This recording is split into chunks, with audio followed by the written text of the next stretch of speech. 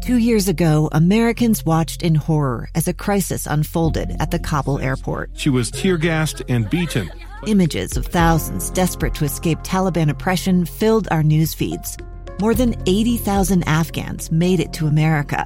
But the story didn't end there. It was very cold. There was no power, no heat. Who would help our newest neighbors?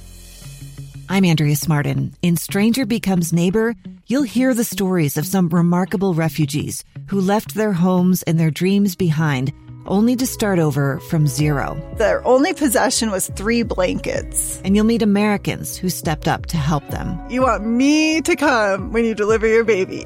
What can one person do in the face of an international disaster decades in the making?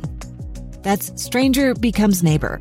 Find us at kslpodcast.com. Follow us on Apple Podcasts or anywhere else you listen. Hey, welcome back to Live Mike. I am Lee Lonsberry. You just heard some fascinating news, and if I'm honest, I sort of expected this, and I think many of you did as well. Here in the state of Utah, the schools across the state have been under what's been called by the governor a soft closure, meaning that learning continues and that it was expected that schools would reopen possibly, or at least the opportunity for them to reopen was left in place.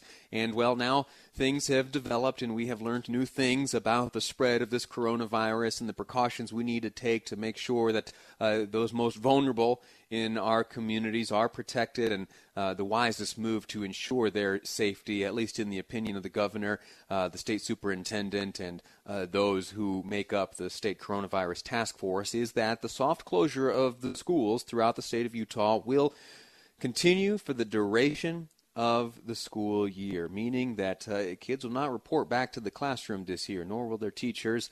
And the hopes are that everyone gathers up together next year. But for this year, for this school year, 2019-2020, that's it. All the learning that will take place from here on out will be of the virtual sort. And so to help just talk to you, give you a better understanding of things, even for me to get a better understanding of things, during that press conference, what I did was I reached out to a few folks. I made a phone call over to a friend of mine. You've heard her on these airwaves before.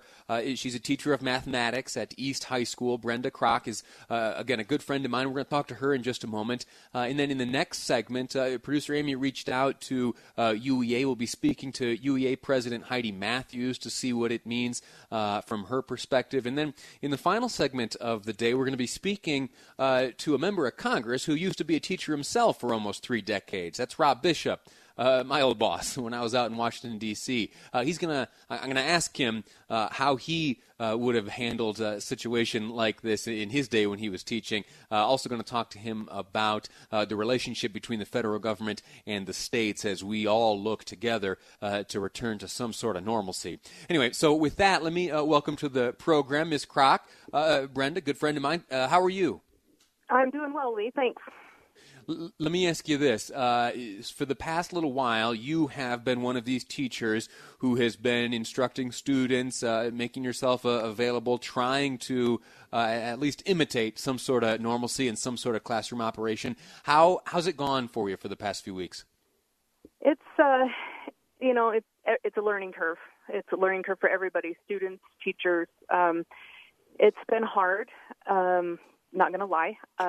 One of the hardest things was when schools got closed originally. It happened after the school day, so I never had a chance to say, goodbye, be well,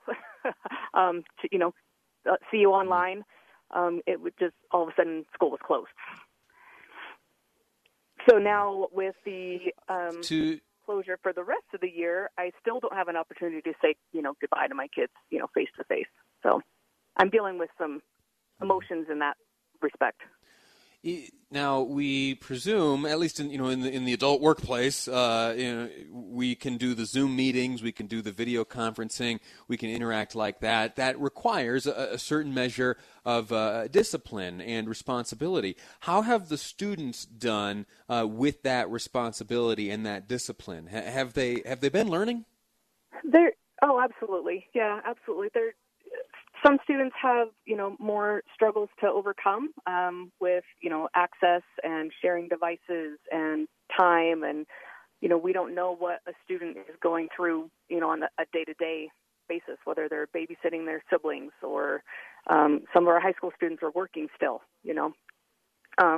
But we've set up a schedule at East High School to do those classroom meetings face-to-face if you so choose. And then we record them for students that can't join us live. So we record them. They can access them later at their, a schedule that works for them. Very good. Let me ask you this. Parents certainly have a role to play in all of this and, guiding their students to take the responsibility needed to learn in this new fashion. If you had a message or any advice for parents so that their children, your students, may get the most out of their education the remainder of this school year, what would that be? It would be the same as I would tell them if they were coming into school on a daily basis. Just, make sure you check in with your child, ask them what their assignments are for the day, when are things due, and just be checking in with them on a regular basis to make sure that they're staying on top of it. We have about 30 seconds left. Let me ask you one final question. You said you missed out on an opportunity to say goodbye to your students on the last day before this soft closure took effect. If you could go back, if you had another 10, 15 minutes to chat with them, what message would you convey? I would tell them to wash their hands, don't touch their face, stay safe.